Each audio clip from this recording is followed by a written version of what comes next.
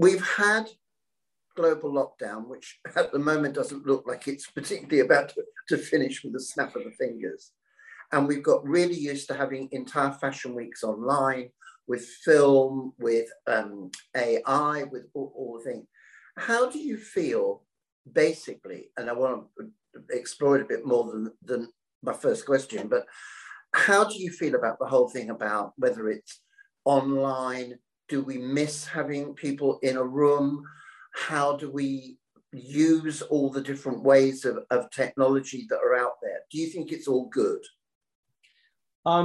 I think that the people who are responding completely negatively to the sort of digital transformation of facets of the industry are doing so out of either they feel it's a threat or it's a way to legitimize their position. But I think it reminds me of all the other transformations that have happened in the industry where the sort of old guard or the groups of people who maybe weren't as technologically savvy reacted in pretty much the same way. And what I'm thinking about is if we go all the way back, the first thing I can think of is when ready to wear and the manufacturing processes came out in the US and haute couture started to say, well, this isn't fashion. Yeah. And then, you know, later on you had knitwear production that came out. And then later we had transformations in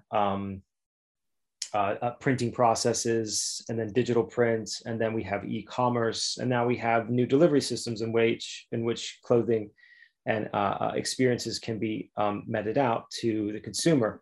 I don't necessarily think that they're actually adversarial towards each other in the same way that a haute couture client is not going to be influenced by a fast fashion campaign. It's just not the same. I think that there are new revenue streams that are starting to open within the industry that we're not exactly sure what it means. But I think it's not really possible to compare a sort of fashion times gaming collaboration with, you know, an actual IRL collection.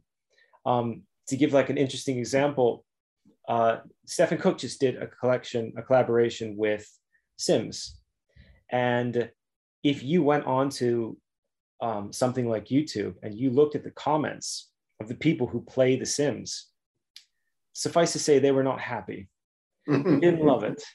So it's an entirely different, and they didn't know who Stephen Cook was, absolutely no clue, which I'm not surprised. I mean, why would you really, outside of the, you know, the sphere of fashion and people who are actually very much into it, you know, because The Sims is extremely wide reaching and essentially global at this point. So that's just an entirely different audience in a different medium.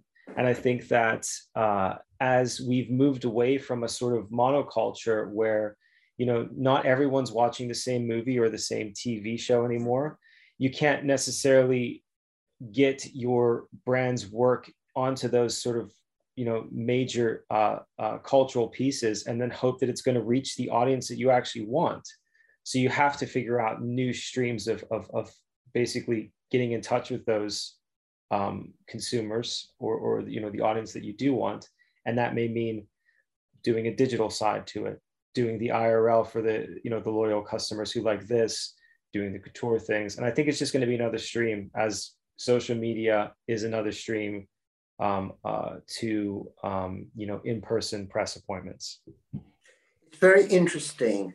I'm obviously of a generation and an age group where the world of social media, of technology and everything has transformed.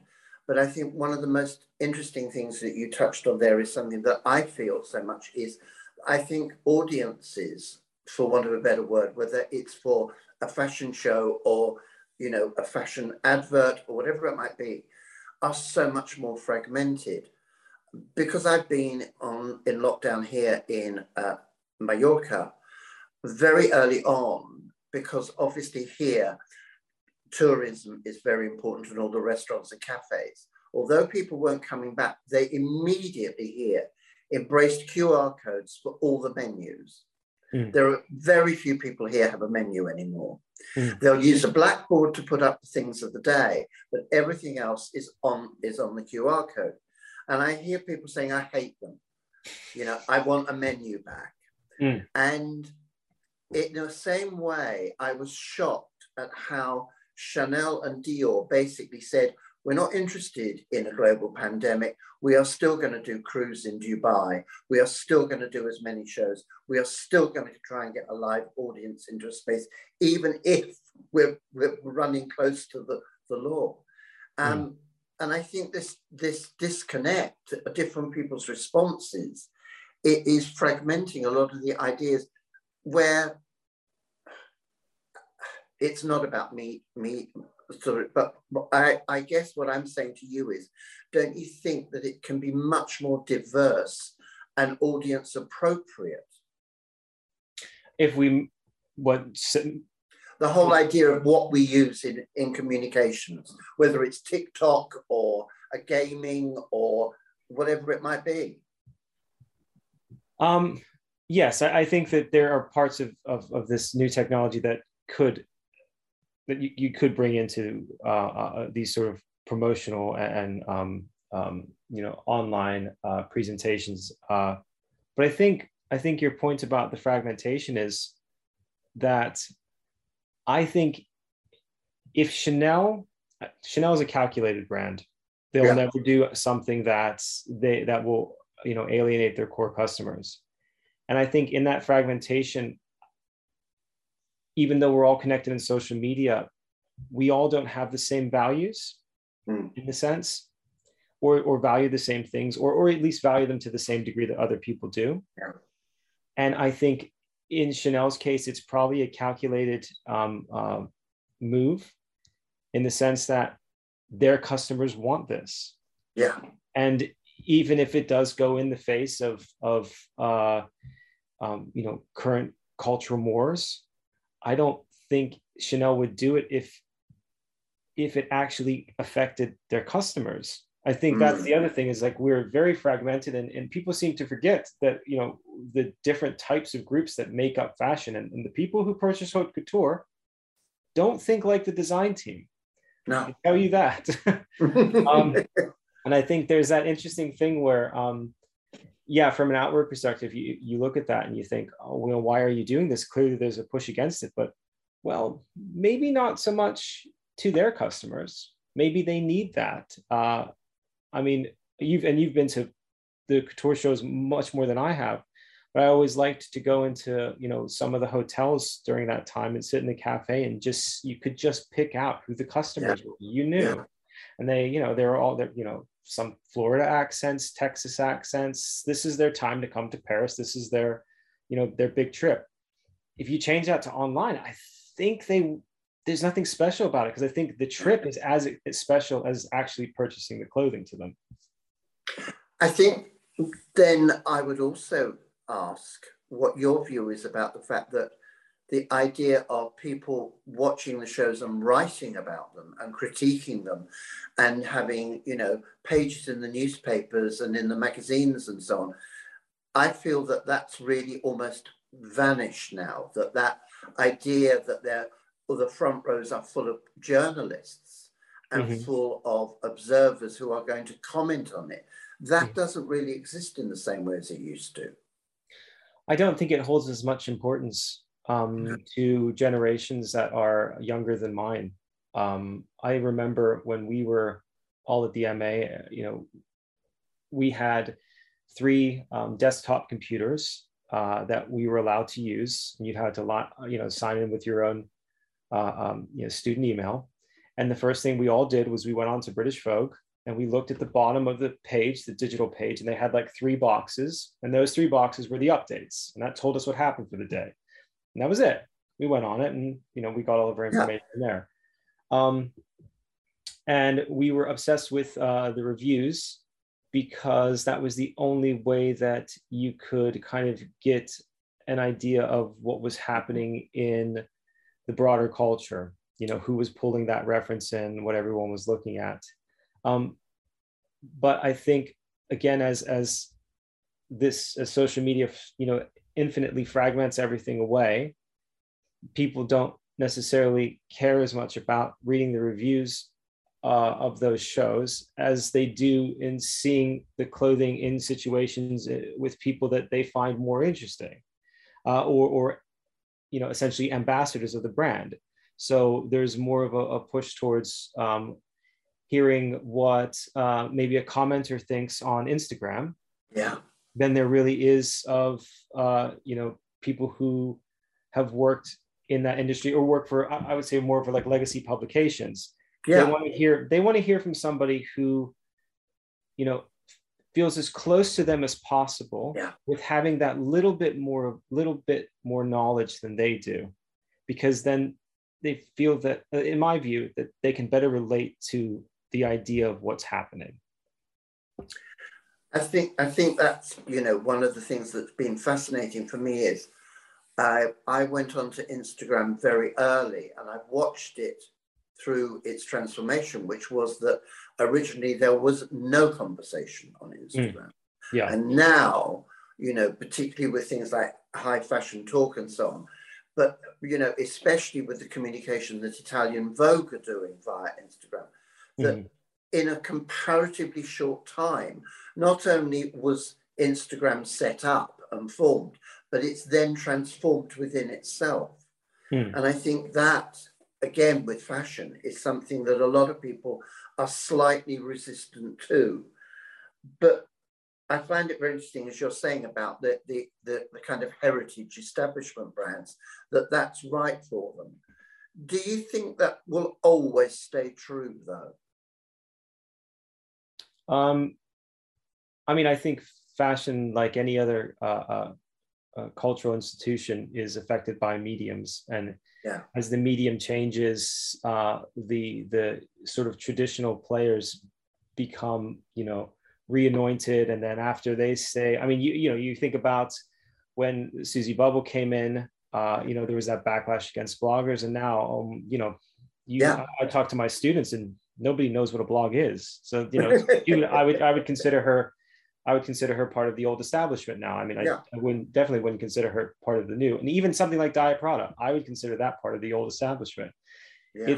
It's gone from having, critiques or critiques of the shows with all of these reference points to, okay, now I'm here as a person of your same outlook, and this is what I think, but still quite a big block of text, to condensing even more and being about the visuals, to getting to something like TikTok and kind of just giving ideas about the collection in quick snippets. And it seems like it condenses further and further down. And I don't know where it's going from here in those terms. I think that eventually it gets to a point where it swings back, where people start to actually want to have some sort of analysis on the cultural impact of fashion. But I think the problem with it is that because all of our groups are so segmented, it's very difficult to actually look at fashion and say that it has any effect on cultural movements at all. Because if I look at what, people who want to look good and want to wear expensive clothing but don't want to look rich, those are people who are wearing Loro Piana, Brunello, all those sorts of Italian, Lardini, Morer, these kind of smaller not underground, but smaller, not as well known Italian brands, but you wouldn't know unless you know who they are. And when you do, you're like, oh wow, that is like a 4,000 pound, casual jumper. And then you have other groups who, it's about Bottega Veneta, it's about Balenciaga, all those sorts of things. So it's hard to get really a cultural critique of it at the moment, I think, just because there's so many different cultural points that people are coming from, and it's just so increasingly fragmented. I think that what's very interesting, what you just said as well, is that I think what's happened too is that to a degree we've educated the customers more about not having to follow fashion. that they can be themselves, that they know what.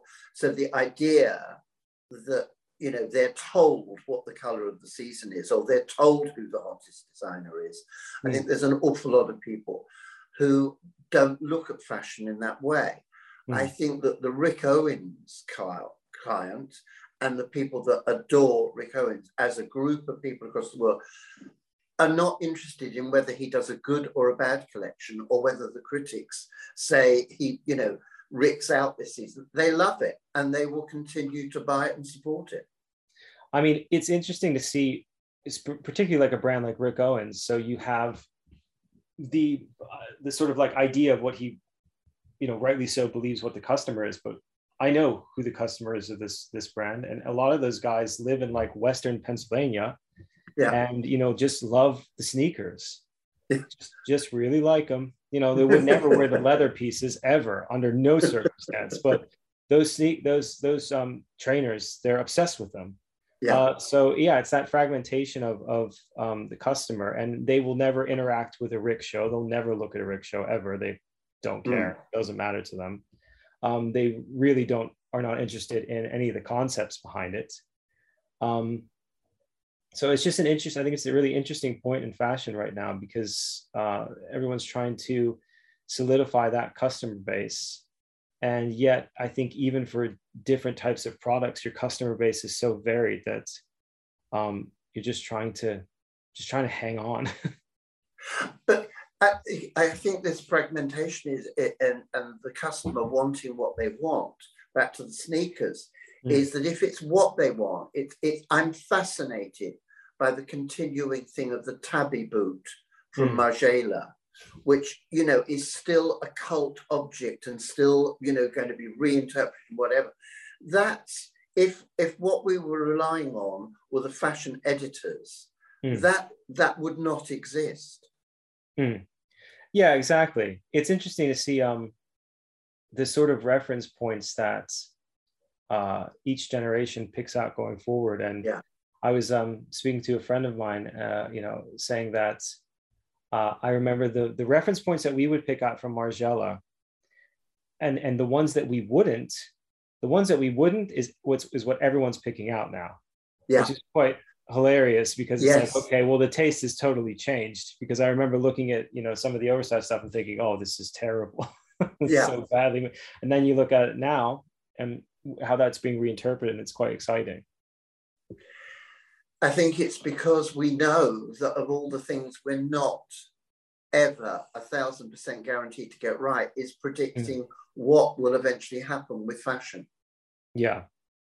Those days are way gone. It's going to be red, and that's all we're going to do. You can forget it. Thank you very much. Do you want to add anything to that? No, just thanks for having me. Thank you very much indeed. That was terrific.